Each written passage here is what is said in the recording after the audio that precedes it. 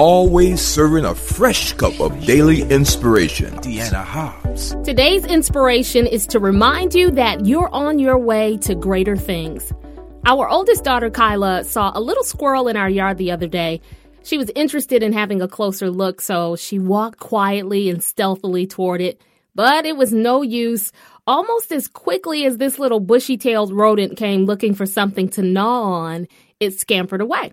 It made me think about being a young girl and seeing a squirrel up close and personal for the first time. I was sort of afraid, but mostly intrigued. It was gripping this acorn, and I recall thinking, why is this squirrel holding an acorn? I now know what squirrels do. They eat them, of course, as well as nuts and seeds to provide nourishment and energy. I didn't know it then. Later, I learned that squirrels store acorns, which sprout trees. But what's still a little difficult for me to fathom is how a mighty oak tree can actually spring forth from a tiny acorn. These trees that start out as an acorn can reach like 70 feet high and 9 feet wide. Their branches can get to 135 feet in length. Think about that. That's massive, right? You see, great things start out small. That most certainly applies to the life of David. In 1 Samuel 16, we see him being anointed king by the prophet Samuel, but nothing happened immediately. Things didn't shift in his circumstances right away just because he was anointed. In chapter 17, he was basically acting as a gopher for his brothers with his anointed self. His siblings, unlike him, were soldiers at the time. Of the 8 boys, the 3 oldest, Eliab, Abinadab, and Shammah, were out on the battlefield while he was at home in obscurity on shepherd duty. David's existence was so ordinary that his father Jesse asked David, a future king, to take some roasted grain and 10 loaves of bread to his brothers. He was also told to give cheese to the commander of their unit. Delivering grain, bread, and cheese isn't all that glamorous, is it? But here's the thing. That delivery led David on the path to destiny. By obeying his father, David wound up in the right place at the right time. God was doing something. While David was checking on his brothers, right in the middle of the siblings' conversation, the Bible says Goliath the Philistine, this huge giant that everybody was scared of, showed up. Folks started running while Goliath, this irreverent, arrogant, menacing, and imposing warrior, mocked, threatened, and intimidated the Israelites.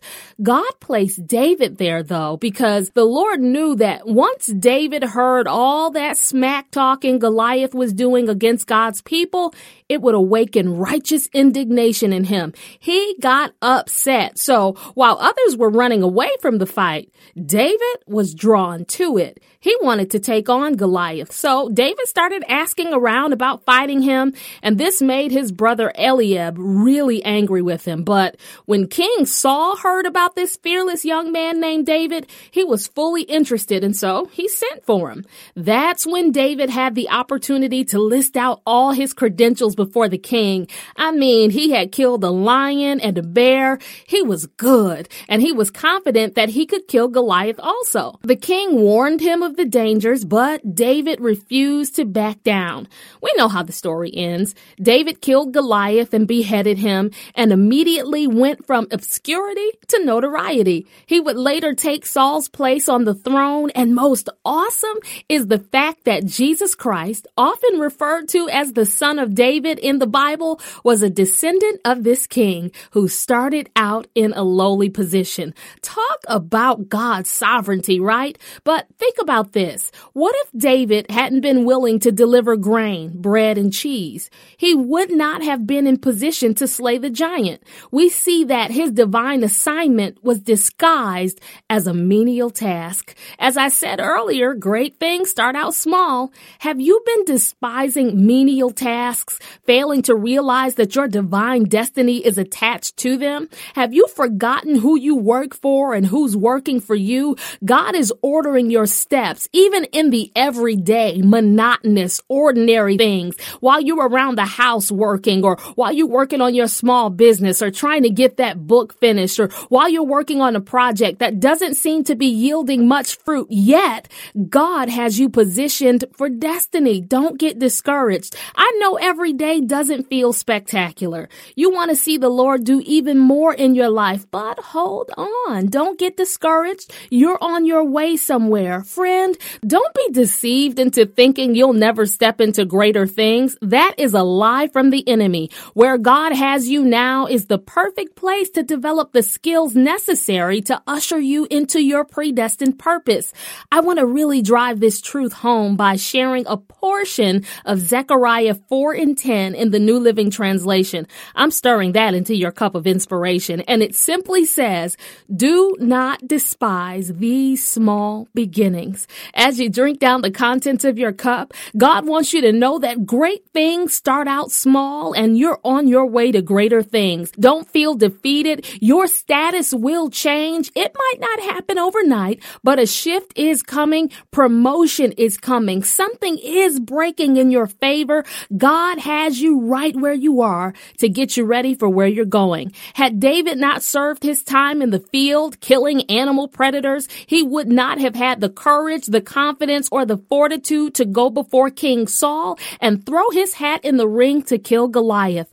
I'm encouraging you today. Your right now is positioning you for your shall be. This time spent in your wilderness, your low place, is building the tenacity, courage, character, and abilities you need to thrive in the promised land. If God can take an anointed shepherd and little errand boy like David from the wilderness to the throne, he will take you to the place you're supposed to be. Know that this is not the end. God has so much more ahead for you. Blessings and increase are on the way. New doors are opening. That acorn will turn into a mighty oak. Your status is changing. Greater things are coming. It's only a matter of time. Now let's pray. God, I pray for this, my sister, this, my brother. Thank you for giving them assurance that greater is coming. They may not see much changing now, but help them know you have awesome things in store for them. In the meantime, teach them, oh God, to trust you, that you are grooming, preparing, and positioning them to walk into divine purpose.